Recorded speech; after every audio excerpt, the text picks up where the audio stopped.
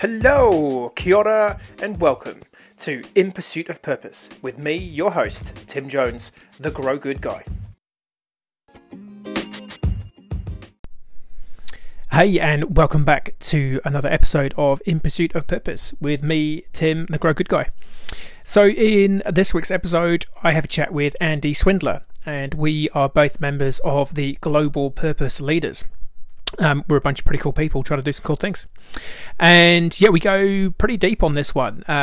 We go talk a lot about the shadow. We talk about Andy's experience and his journey from leaving entrepreneurship and getting into a more purpose-driven world. We touch on a whole heap of stuff: toxic masculinity, resilience. Yeah, some really interesting stuff. So yeah, sit back, relax, and check it out. And I guess more importantly than that, please do let me know. Give me some feedback. Is this stuff of interest to you? Is there something else you'd like me to delve into within the realms of purpose? And is there anyone else that you think I should be talking to about this stuff? Give me some comments. Awesome. Anyway, on to the show. Hey, and so with me this week, I have got Andy Swindler. Andy and I have connected relatively recently, and that's been through an amazing organization of which we're both members called the Global Purpose Leaders. And so really excited to have Andy on the podcast with me this week. So Andy, welcome, or as we say here in New Zealand, kia ora. Tell us a little bit about yourself. Hey, Tim, thanks so much for having me. It really probably will never get old to just effortlessly connect with somebody on the other side of the world. So it's pretty neat. And, you know, also talking about the weather never gets old, of course. So, yeah, let me think what to share about me. So I am an entrepreneur for most of my career. I learned a lot about leadership that way. I owned a small business. I'm based in Chicago, Illinois, in the USA. And along the way there, I met conscious capitalism. And that was actually when I was struggling in business. And, you know, we had grown too quickly. Maybe we'll unpack more of that story later. But, you know, the short version is it got really tough in a lot of ways. For me emotionally, financially, it was kind of all tied together. Meeting people's obligations and things. And that really, I think, was a lot of what led me to these various movements, but I still remain pretty grounded with conscious capitalism as a way of orienting ourselves around purpose-driven business, heart-centered leadership, consciousness within the context of business, and really normalizing that. And over the last few years, I've gone extremely deep in that category. I ended up selling that business, going all in on purpose coaching and consulting. And now I'm in the midst of launching a startup called Feel Real that I can talk a lot more about. But that is really focused on the extraordinary power of vulnerability within intimate spaces. And, looking at, first of all, what are the conditions that we can create that increase the likelihood of vulnerability and sharing between people at a deeper level, and what outcomes does that lead to? And one way I like to frame it is the grand arc here is shifting the dominant narrative from fear to love, and I think that's very much related to purpose. I'm sure we'll get into that more. And then one area we're specifically looking at really intensely is this idea of diversity, equity, and inclusion, which, in many cases is treated as this bolt-on or add-on, kind of auxiliary effort. But we're starting to see it potentially as the front door to a much deeper look at, well, what does an inclusive culture look like?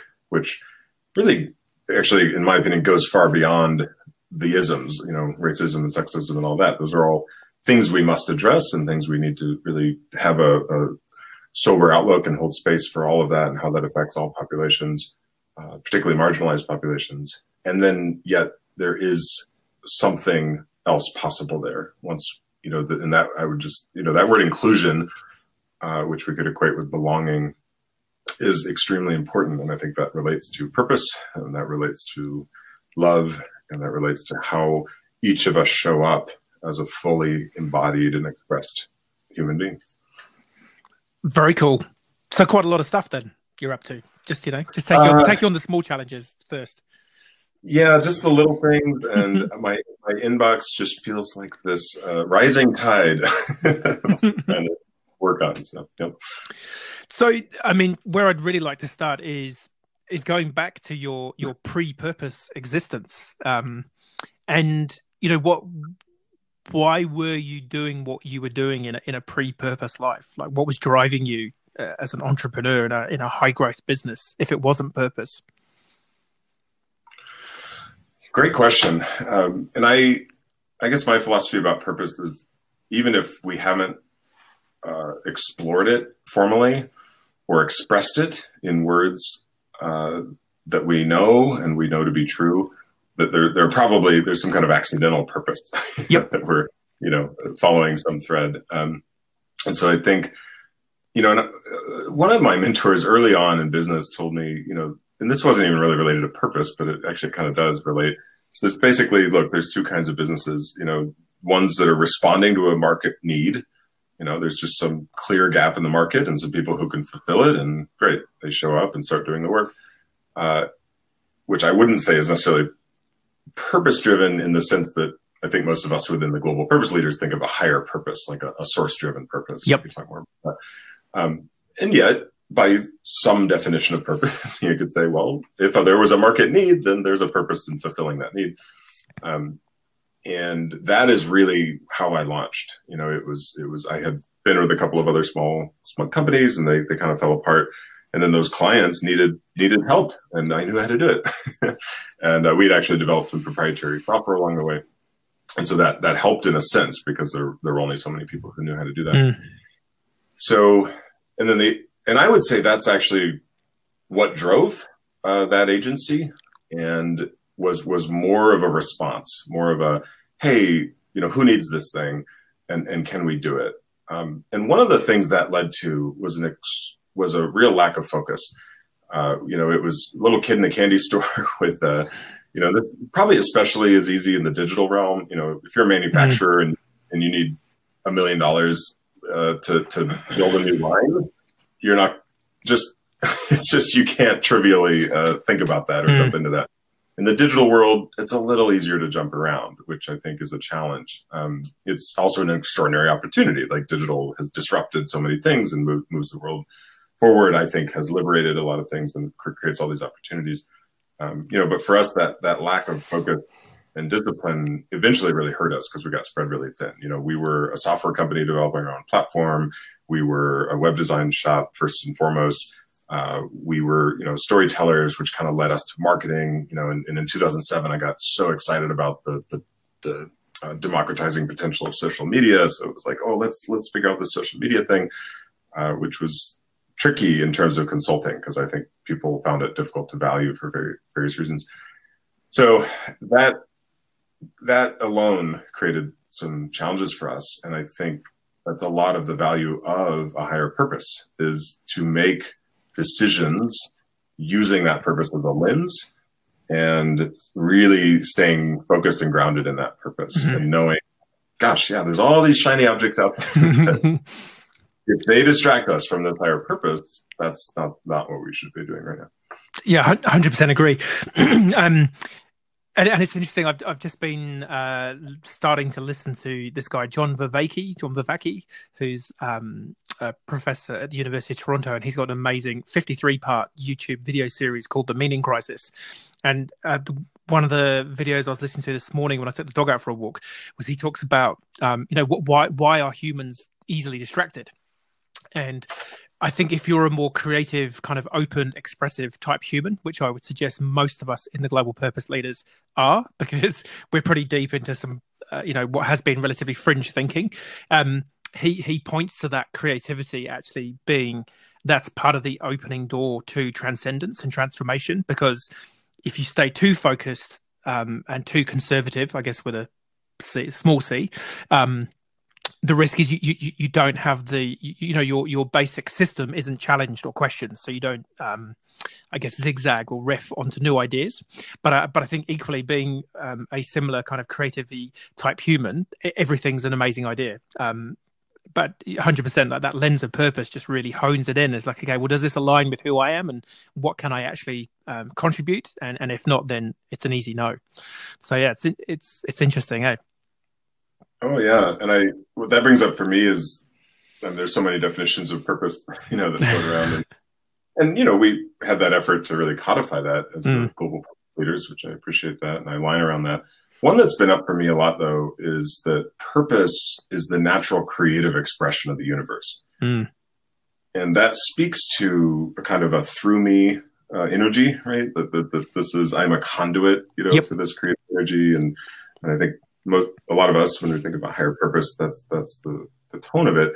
And yet, for those of us who want to label that as, a feminine kind of energy or a Shakti energy, well, alongside that is always the masculine or the Shiva, right? Yep. That energy does need a container to show up and to take form and to be manifest and useful in the 21st century. And I think it's, when you look at, I mean, it's recorded, some of the biggest creatives in human history have often said that, I was but a vessel who painted this picture. This came to me from outside of me. And so there's clearly something in that expressiveness or that level of connectivity to your true calling, which I guess artists are in many ways the extreme ideal of that. They typically shun everything that the rest of us would hold to be dear to ourselves, like a good house and a good car and a solid job and all the rest of it. It's interesting that there's something in that. I heard there was another. This was the Jordan, because I know you've been down the Jordan Peterson rabbit hole, and this was the video that I posted on the group, and where he talks about this idea that when an idea captures you and you cannot shake it, like, where does that come from? We don't know. Scientifically, we don't know why we get captured by an idea, and I guess again that artist is, or that extreme artistry is where that idea has captured you so much that you just feel you have to do something with it. And I think you're right. I think that deepest level, that is what purpose is. It's that calling. It's that why am I here? What is the contribution that I can bring forth? Yeah, absolutely. And I think in a lot of schools, most of my training is with the True Purpose Institute that was founded by Tim Kelly. And certainly we subscribe to, and I think a lot of purpose areas do as well, that it's a somatic experience, right? That it's a felt sense. That's when we are connecting to a kind of truth. And we could use a lot of words to describe that. I think it's related actually also to HeartMath's work around, measuring the energy field of the heart. And yes. I personally love when science and spirituality and mysticism can kind of align and explain things through different lenses. But to me, there's something about higher purpose and connecting to this idea of trusted source, this energy beyond us, that can't be contained by the mind, that can't be calculated by the ego.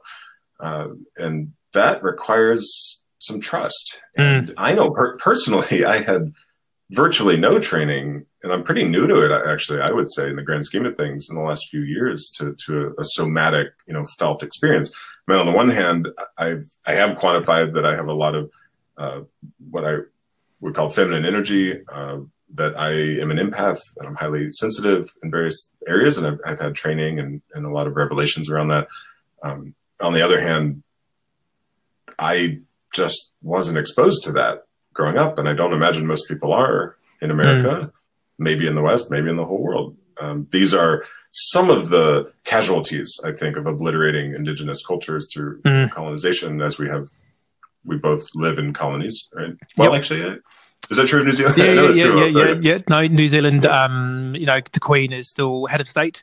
We have a Governor General appointed, essentially, I believe, by the Queen, and there is a Republican movement in New Zealand that's, I guess, no representation or no taxation without representation. Not that we give money back to the British government per se, but that movement is growing, and it's an interesting conversation. So I got a little off track, but that felt sense I think is so critically important, and I just use that a lot when I'm checking in.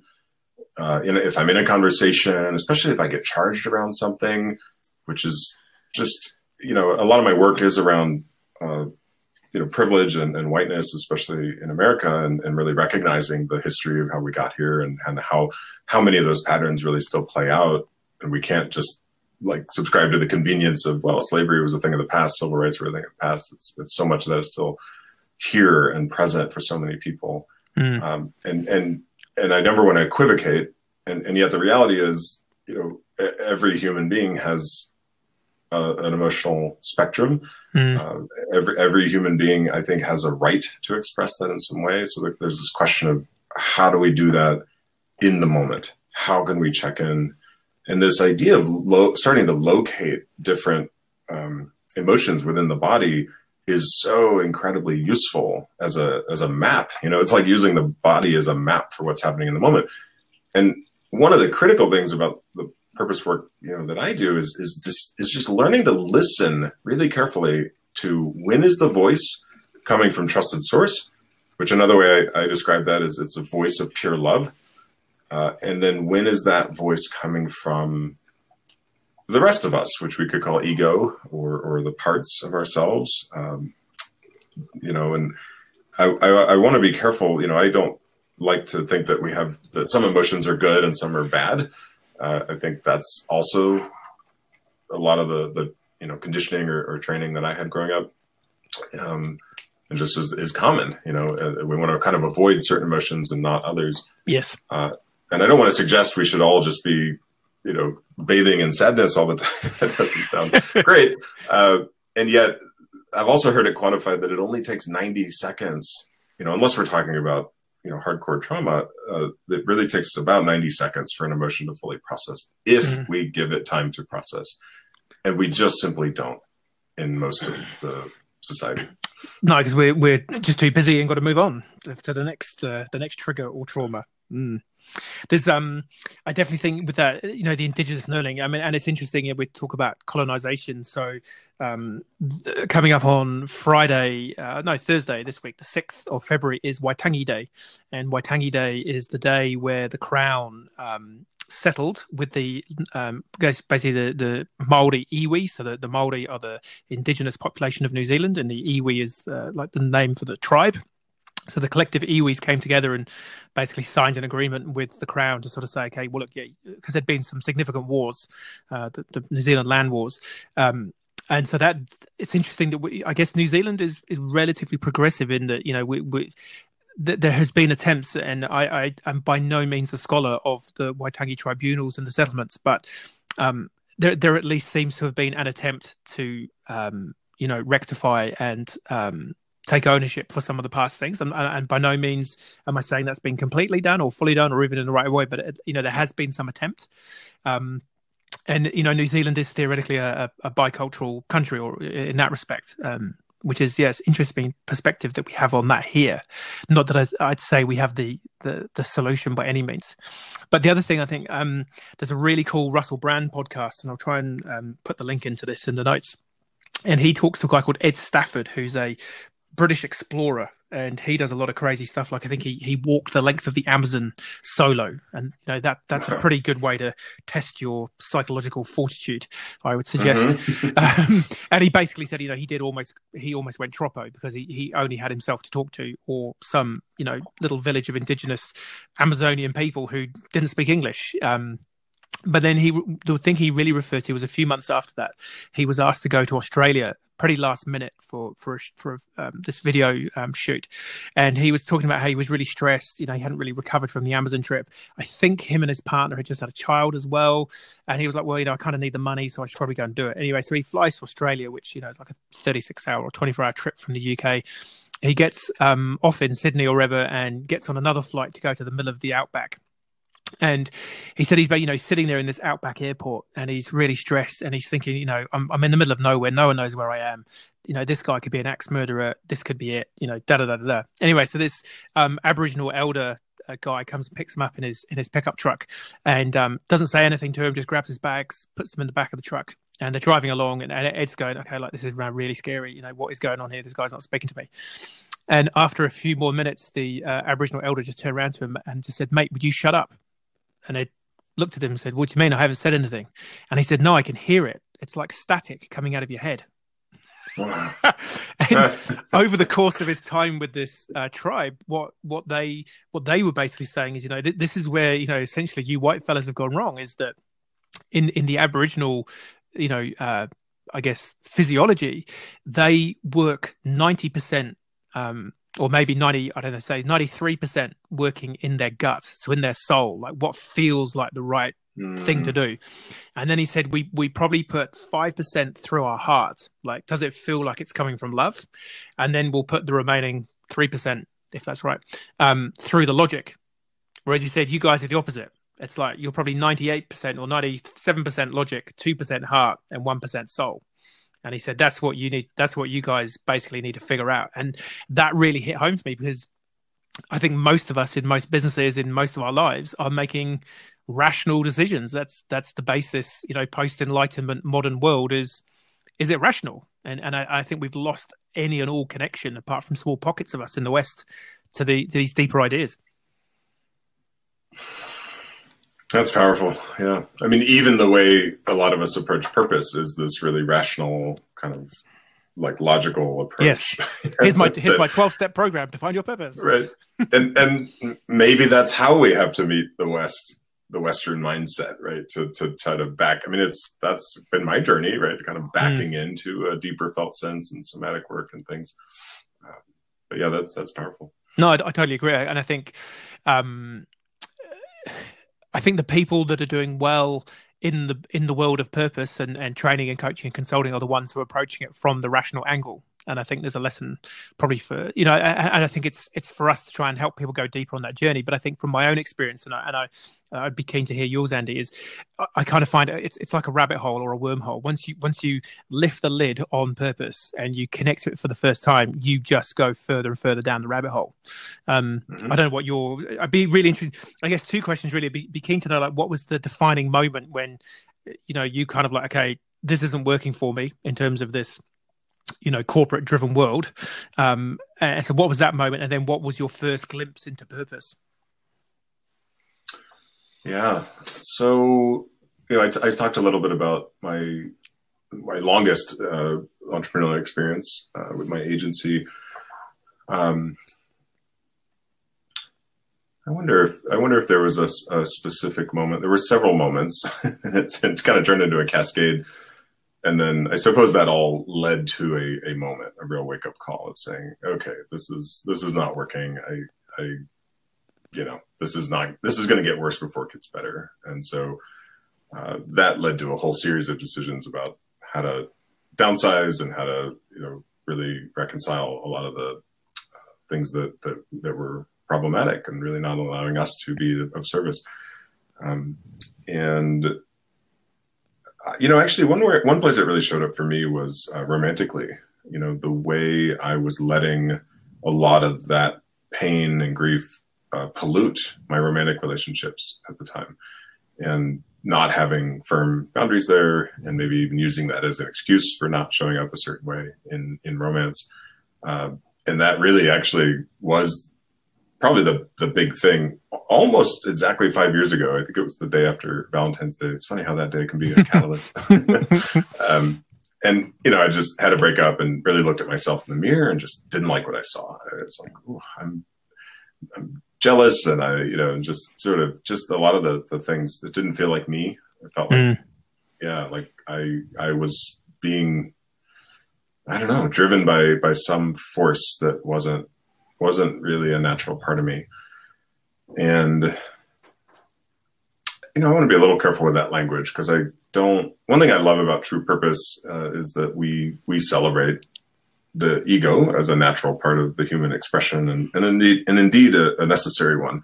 If we look at ego as simply, the part of us that individuates, right? The part that says, I am me, the parts, I suppose, of the psyche that get things done, right? That isn't necessarily connected to oneness and source and all that, so much as, oh, well, first and foremost, I need to protect my physical being. And then second, something I think about a lot is I think the second prerogative of the average ego is to protect my worldview, right? Yes. Protect the way I've come to understand and contextualize the world I live in. And that I think about a lot because I think that leads to a huge amount of conflict once we scale that up, because people really dig their heels in, right, to protect that worldview. And if we challenge it, and this is, I've come to think of the US as actually one of the great PR experiments of human history. And as I've spent years unraveling the history of colonization and things here, that feels like a lot of what we're up against, here and a lot of places in the world where we just don't really want to peel back all those things because that's such stark contrast to what a lot of us have learned and been conditioned into. So to answer your other question, so for me, well, there's a few steps I'll skip. Maybe we'll come back to for the sake of time, but there was a moment I decided to go into coach training. I had just wrapped up a couple of big projects, sold my company. I really didn't know what was next. I was super burned out.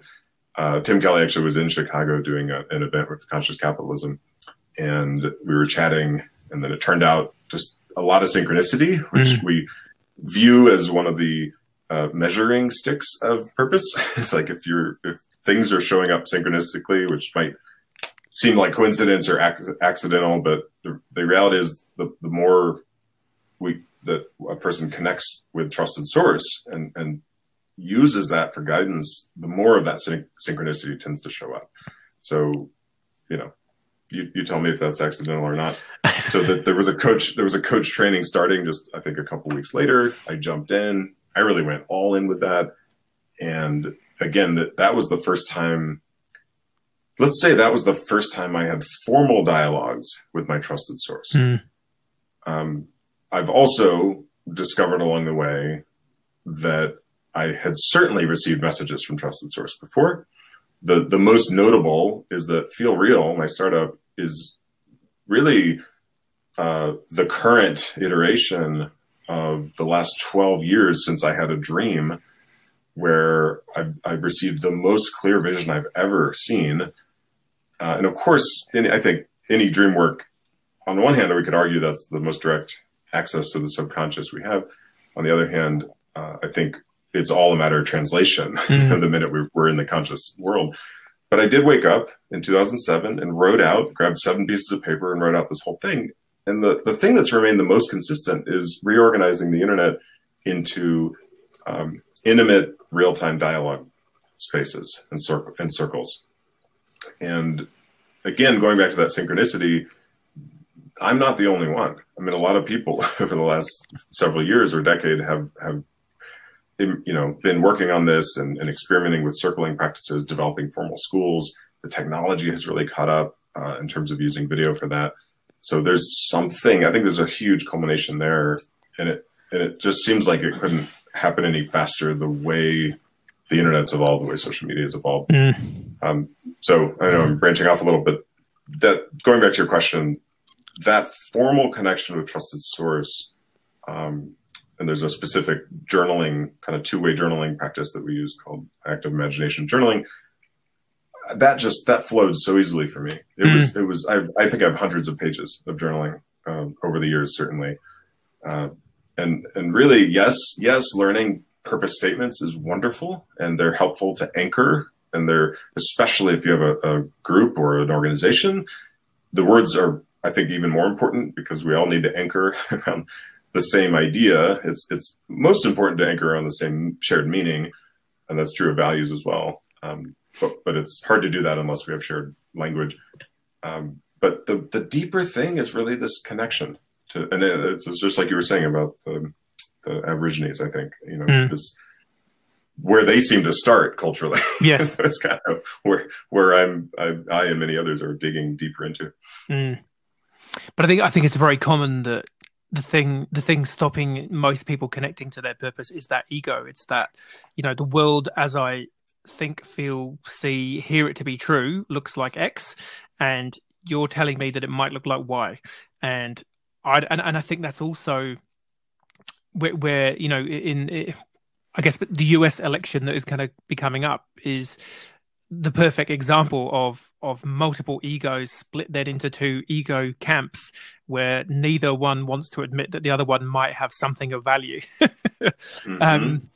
And I think that is on the individual purpose context, that is the big challenge. And I think I was really lucky in that I had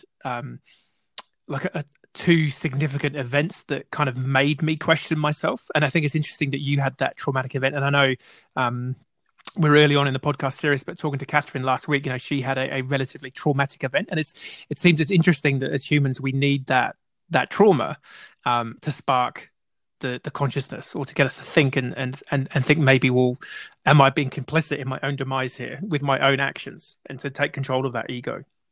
Yeah, it's fascinating. And I think that's why people don't do it, because it's hard. Exactly. And I'd say it's hard for anybody to go against their conditioning in any way. And then, one of the ways I think about privilege and marginalization is, well, how much energy does it take to move through the world?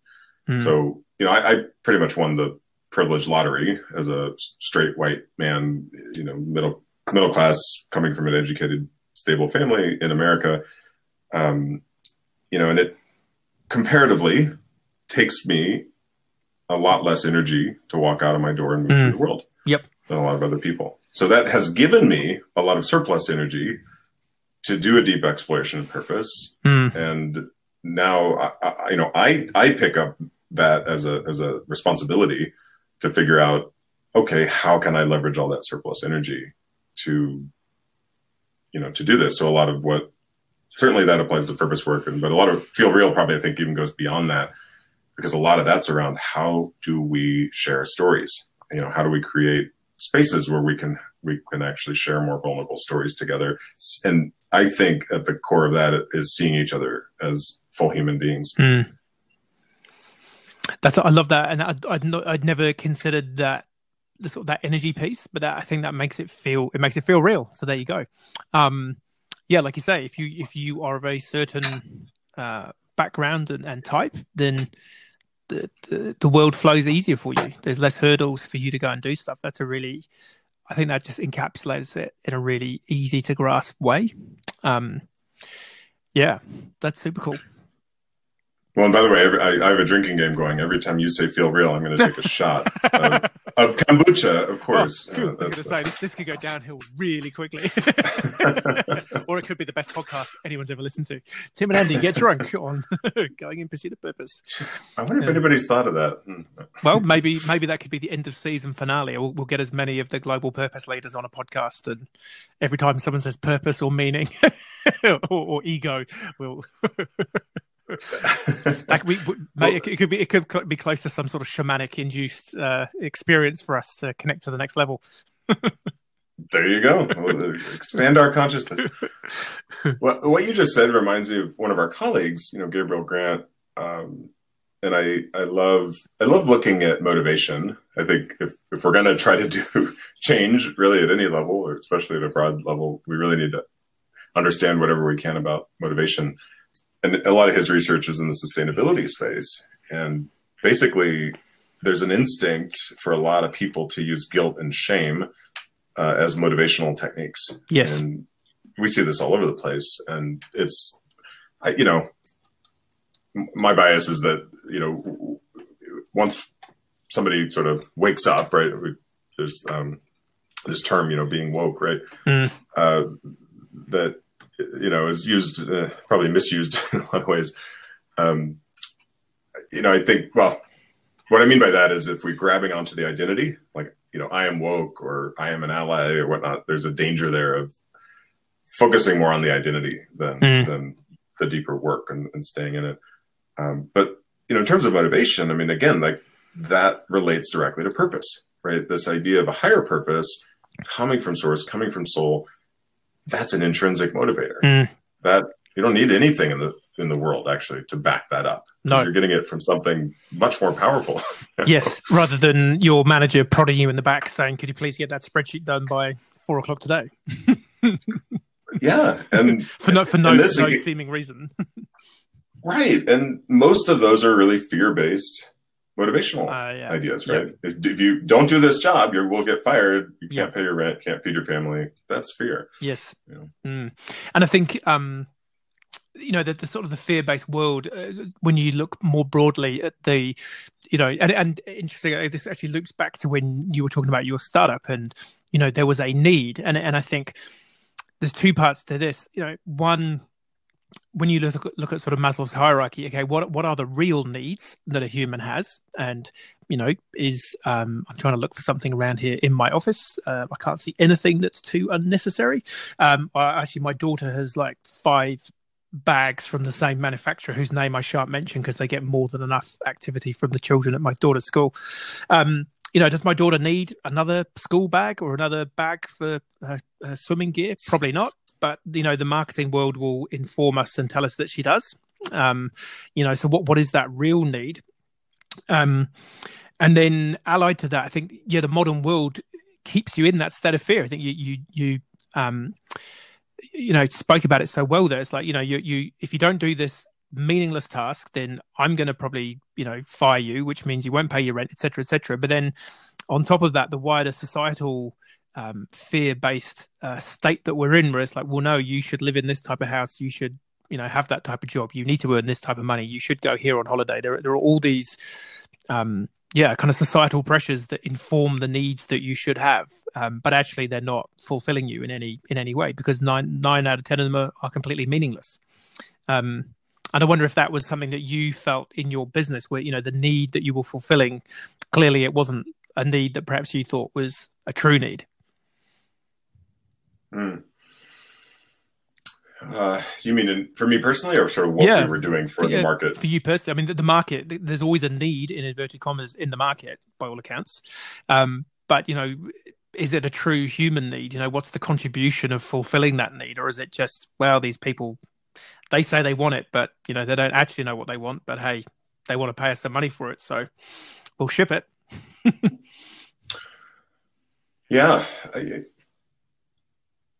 I mean, I think a lot of companies are really living under the shadow of their leadership, and I really mean the deeper sort of psychological definition of shadow, which is this typically the parts of our subconscious that we really would rather go away, would rather not look at, and not. And I guess I feel like it's always important for me to offer a caveat that I'm not immune to any of this. I'm still a human being, right?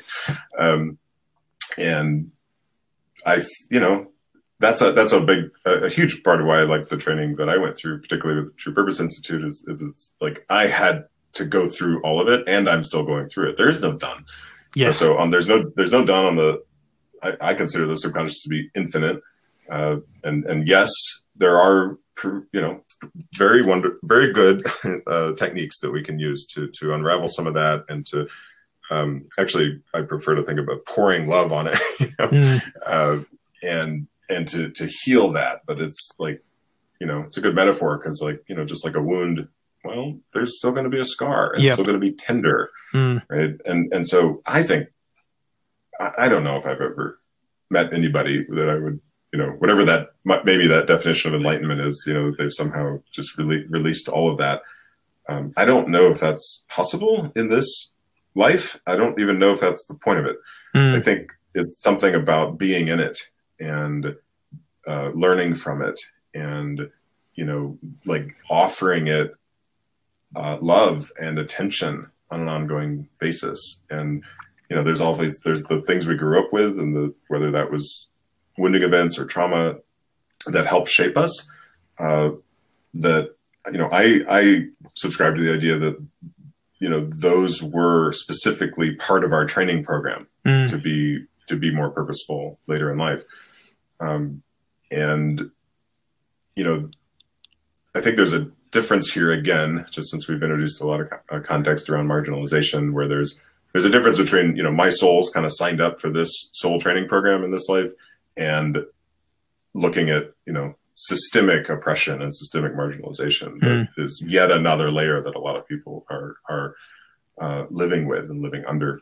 That is, all of that can suppress a soul-driven purpose. Yes, I mean it's hard to go and do purpose work if you're struggling to put food on the table for your kids. It's pretty, again, I kind of go back to Maslow's hierarchy. It's like if you're struggling to make rent and feed your family, you're kind of in that survival loop, which is, I guess, that very visceral. There is an element of purpose there, I guess, but I think that's the trap in the bigger world, is when you have got that freedom to go deeper, is that you kind of think that your purpose is still providing that basic survival mechanism to your family.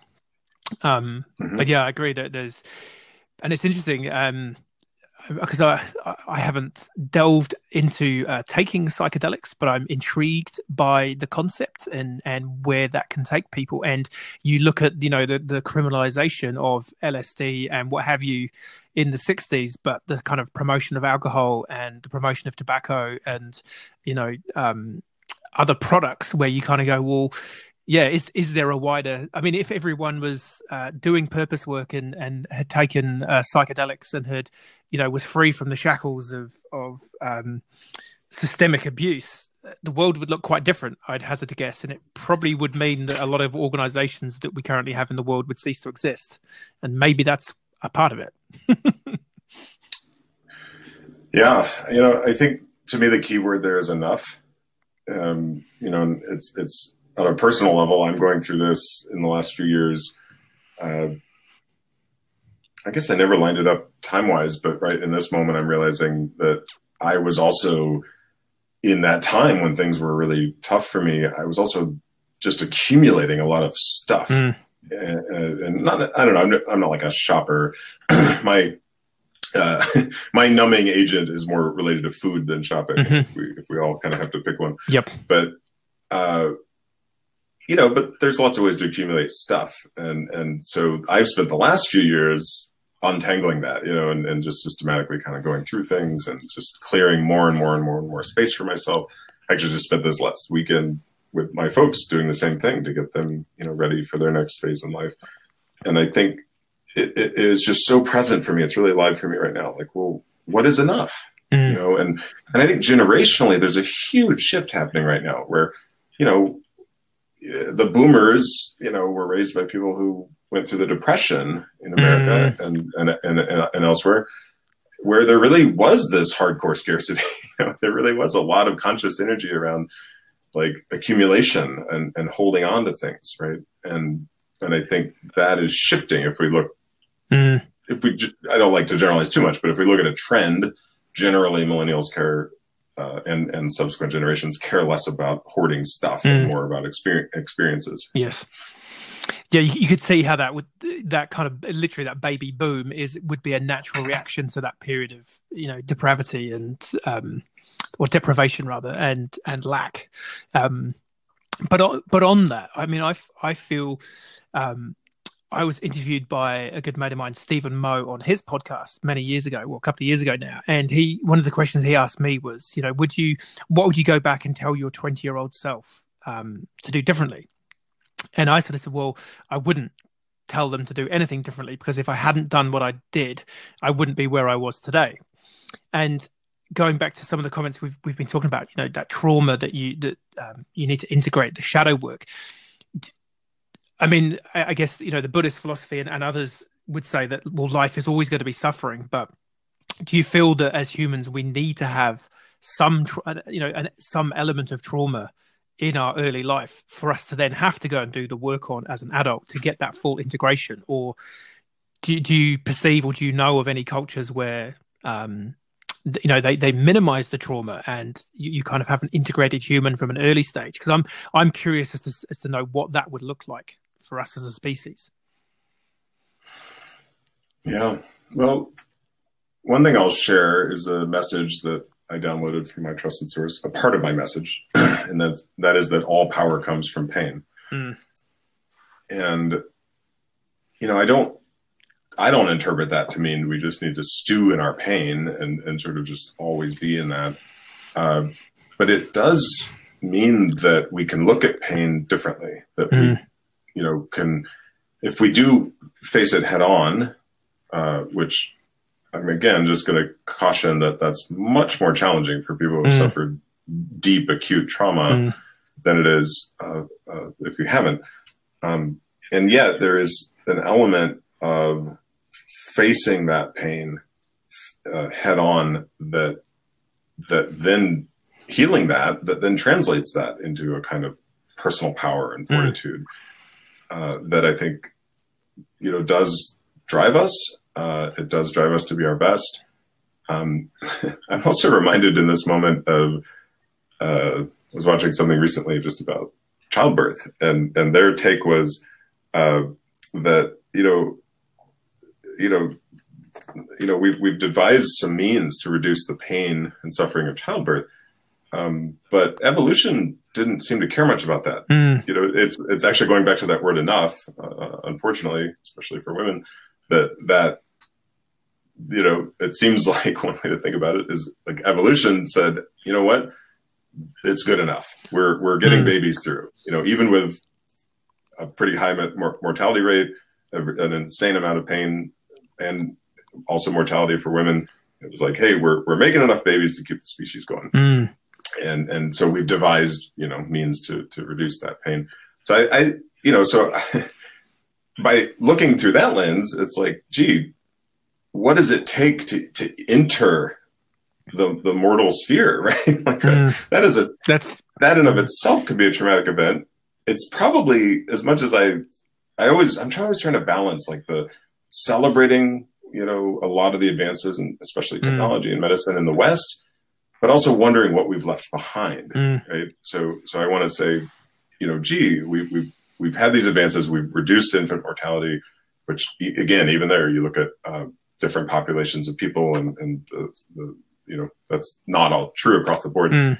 But this idea of, I'm just curious in this moment of, okay, well, a lot of the Western ideas around childbirth also seem, traumatic. And I know there are a lot of ceremonies and processes and indigenous rituals that really have a pretty wildly different view of that whole ritual of coming into this life. I think, there's a couple of things definitely there. I think the R word that you use at the end there, ritual, I think that's something that is massively lacking in general. And I think, I think my general thought is we're trying to make the modern life as pain-free as possible. Everything. And, I quite like watching infomercials on TV occasionally just to see what pain in my life they're now trying to eliminate. It's like, you struggle to carry the groceries from your car to the house. Well, you need the new garage trolley. And it's like, do I, not that that's actually, but it's like, do I really need that? Or is that just a mini part of me suffering is carrying a heavy load of fruit and vegetables out of my car into the house? And so I tend to agree. I think you look at a lot of indigenous cultures, other ways of being, and particularly for men. And this is something I want to pick up on a thread in a minute. Is the sort of rites of passage, the initiation ceremony. There is some trial that you need to undergo to transform you and transcend you from being a boy into being a man. And that typically involves some kind of pain or restriction, or, there's some ceremony around that. And I think that's deeply, deeply missing in the Western, and by Western modern culture, I'm talking about your New Zealand's, Australia's, Europe, America, and so on and so forth. And I think if you look at most major, spiritual, religious belief systems, or any belief system of a higher order, the basic principle is that there is witness to or direct undertaking of suffering, which would suggest that it's been there since forever, and it is and I think your analogy of childbirth is like, your journey starts with significant pain for at least one of you in that process. It's everywhere. But I think we're trying to get rid of too much of the incidental pain that probably actually does help build our resilience to the bigger stuff that when it does hit you, you're just not used to having those little micro doses of pain. Yeah. I love bridging it into resilience. I recently, this popped back up for me, this research around blue zones around the world. And I want to say there's like 5 of them where people average a lifespan. Right. I think above 90, maybe even higher. and it's like there's basically 10 things, one of which is purpose. Actually. Excellent. But the one that stuck out even more to me was very much what you were just saying, which was that they haven't automated away all of the labor. They don't tend to exercise like we think about it, right? Like I'm going to go to the gym and I'm going to get a hardcore workout, which is something I brought into my life, which in many ways seems positive, and yet. It's funny, like my house has 3 stories and the kitchen's in the lower and my office is in the top. So I am actually spending all day long. And I've noticed, I have a cat and I've actually noticed it's been good for both of us. She actually can jump. She can jump further. I could actually, probably, I didn't literally measure it, but I feel like I could. And so that was their point. Like they don't go to the gym and get a hardcore workout. They just don't automate away all of the labor and movement that we tend to want to look at as like, I know some people, when they go to the grocery store, they park all the way at the opposite end of the lot, but there's this conditioning of like, I got to get the best spot. Yeah. I run outside the door. Yeah. And maybe if I ring them, they'll deliver it to me. Yeah. Yeah. No, I totally agree. That's interesting. Yeah. I need to go, I'll go and research that and put that in the notes. But I just think, some of that basic just human, and there's connectivity, there's typically working with other people, doing something, and I guess there's why there's purpose there, like doing something, making something, doing something that is providing for you, your family, maybe your community. There's meaning in that as well, so that would instinctively make some sense. So the other one I want to drop into here, and this one's really applicable for me, and I think you've touched on it. And I also think in general that the sense that I get from the other males in the global purpose leadership is that we are generally, I would suggest, more empathetic, higher EQ. The feminine side is, I would suggest, easier for us to tap into. And really curious. And in my personal life, I live in my house here. I have my daughter, my wife, and my mother-in-law. And my only other living relative within close proximity is my mother. So I'm in a very estrogen loaded environment. And I am a male who can connect to his feminine part relatively easily. Where does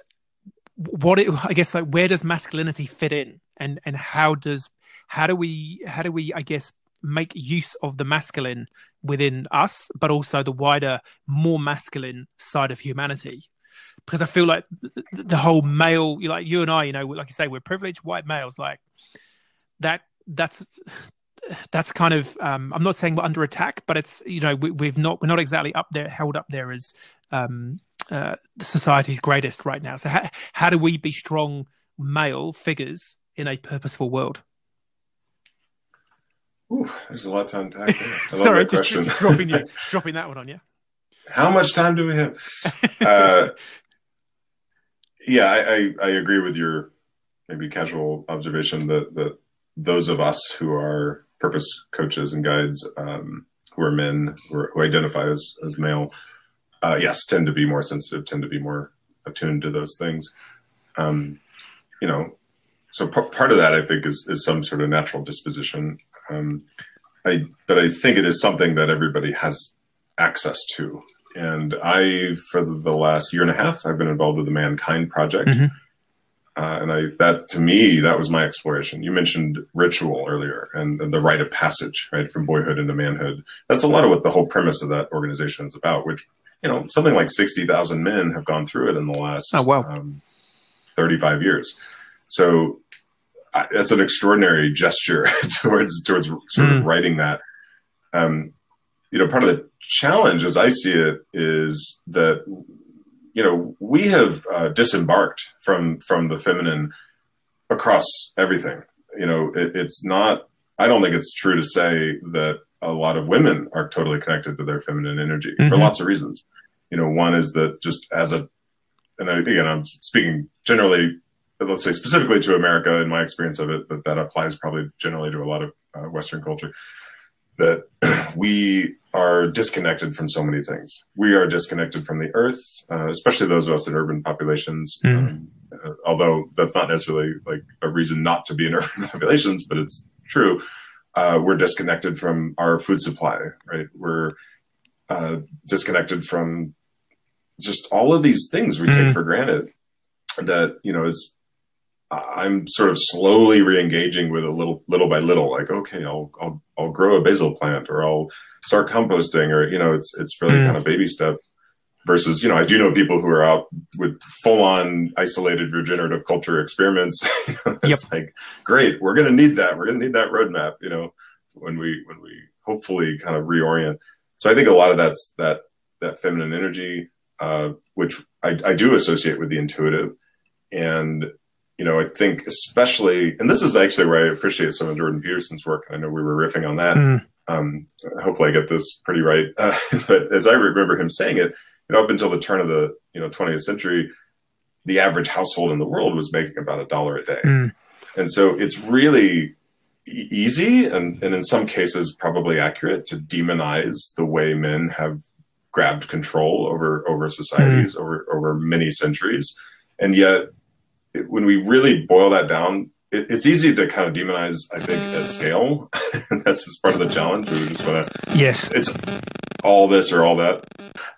So, generally I also talk about like, it's easier to scale fear than love, right? And so it's once we get into these huge categorical generalizations, all these people are this, all those people are that, I think we've already lost something really important. So when I remember hearing Peterson say that, and I was just imagining, the average kind of household and kind of what they were going through. And this would have been a time when women had virtually no rights. They certainly didn't have property rights. They were in many cases treated as property, which even if at the most generous, we say that was actually an effort for men to protect them and take care of them. Clearly that's what a lot of the last, 100 years or so has been, is to say, okay, well, guess what? That's not promoting what I always come back to, my two core things: dignity and agency for every person. And that's a really helpful pilot light, I suppose you could say, because it means that that provides the circumstances or the conditions for somebody to have an intrinsically expressed purpose without dictating it, without just, going around and saying, well, everybody should have this purpose thing, and it looks like this. I don't actually think that's useful either. And we could say that that's a masculine kind of energy, because if the definition of masculine is that it is around a container, well, it's all about balance, right? So if we are overexpressing masculinity, which we could, I don't mind the label toxic masculinity if it's applied to an overreach of masculine energy. What is challenging is if somebody's suggesting that, all masculinity is toxic, all men are evil, which I don't even know if that's really the expression a lot of times. So there is those of us men, and I've been in a lot of these situations with like Mankind Project, which is also embracing the virtual universe, which is really cool. We generally hold, and there's others like Victories of the Heart, and there's a few other men's groups out there. And, I think most of us in it are really realizing like we're on the edge. We're on the edge of kind of reinventing masculinity and exploring what this even is. And it's not easy. We're going into our deepest core wounding, kind of unraveling these things. So, again, I mean, a lot of the theme here, I think, is that we stay in it, right? It's not this transaction. It's not like, I got my purpose.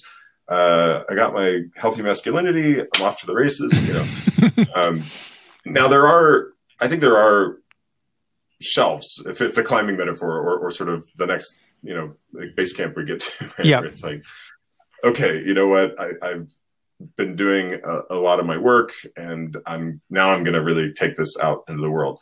I think that's healthy and important as well. That we aren't just always kind of locking ourselves in our work, because if we don't ever express it, then we're also not going to really necessarily change the systems that are reinforcing all of these patterns that many of us are conditioned into. So those of us, whether it's purpose or masculinity or any of these things, we are all really trying to reinvent these systems from the inside out. And I think to me, that's the right approach. And so, and I was going to say just about women and masculinity as well.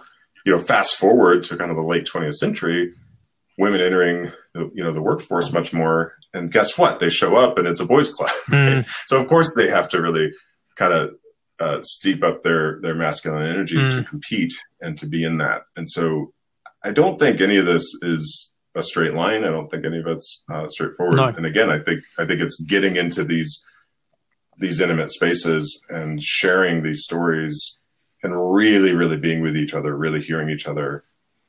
That to me is the only conclusion I've drawn about how we can get through it. I think that's great. Great summary. And yeah, I kind of feel my sort of take on it is if we can, I guess you look at all the ancient principles. It's about that balance. It's about whether it's, Taoist or, the yin yang or however you want to look at it. We need both. We need masculine and feminine. And yeah, there'll be some males who have slightly more feminine traits, and there will be some females who have slightly more masculine traits. But my kind of overarching sense, and I guess the call to men would be like, how can we use your masculinity and the traits of that and the behaviors and attitudes of that, but for the greater good. So, I think we need the warrior archetype. We need strong, brave people, which is, I guess, the masculine archetype, to take on big, bold challenges and provide a better future for more people, as opposed to channeling that aggression, perhaps, or that masculinity just for their own interests. So I think, yeah, but like you say, it's going to be a hard road. And I guess that leads us really nicely just to finish up on to talk a little bit about Feel Real and how do you see that playing its part in everything we've talked about? Well, that remains to be seen. We're in startup mode. We're doing market research. We've interviewed more than 30 people to really get a clear sense of what's happening out there and where the opportunity really is to meet the market. We believe in circling techniques, and we know that works. And, our first pilots are going to be launched around the idea of inclusive cultures and really the idea of inclusive circling.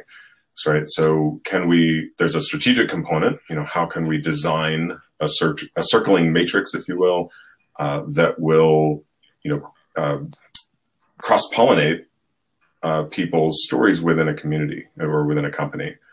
And that's going to be our experiment over the next several months. Very cool. Now, beyond that, I will say there's the public-facing part of Feel Real is one thing we're building that we're also excited about, is a calendar of virtual gatherings, mostly virtual, some limited gatherings in the Chicago area. So if you are out there and you are hosting some kind of virtual gathering where people come together in an intimate space, and there's a facilitator and there's shared agreements and a lot of the things that we believe must go in to create that container, we would love to hear about it. Please connect with us. Cool. And I'll put a link in the notes to the Feel Real site. Cool. Thank you very much. Well, that's pretty much 60 minutes, give or take. So yeah, I don't know if you any final thoughts, anything else that you want to say or comment on before we close up shop. Thank you so much for having me. I love these discussions. I think on the one hand, they're complex and there's a rich tapestry to unfold. And on the other hand, if we stay rooted in love,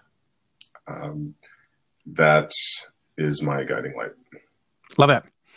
And a big thank you for being my first male guest on the podcast. So kudos to you. I'll think of some prize I can give you for being my first male contributor, which is interesting in itself. What an honor. I know that there's been sort of 2 female contributors so far, and I've got the next couple are females lined up as well.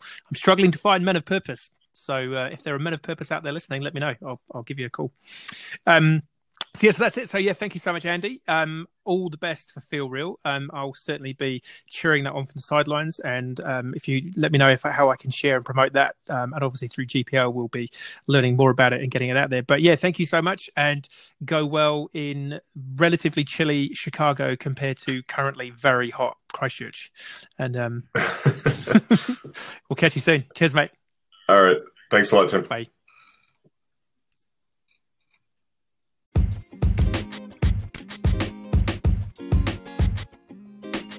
And that's a wrap. Hey, thank you so much for listening in to my podcast. As I say, I'd love to know where you are on your journey in pursuit of purpose. And if you've got any questions that you'd like me to try and answer for you, or people you'd like me to interview on this podcast, please do let me know through a message or a comment. Also, do connect with me on other social media platforms. You'll find me on Facebook, LinkedIn, and on YouTube. For more information about me and what I offer through my business, Grow Good, you can also go find me at www.growgood.co. That's growgood.co.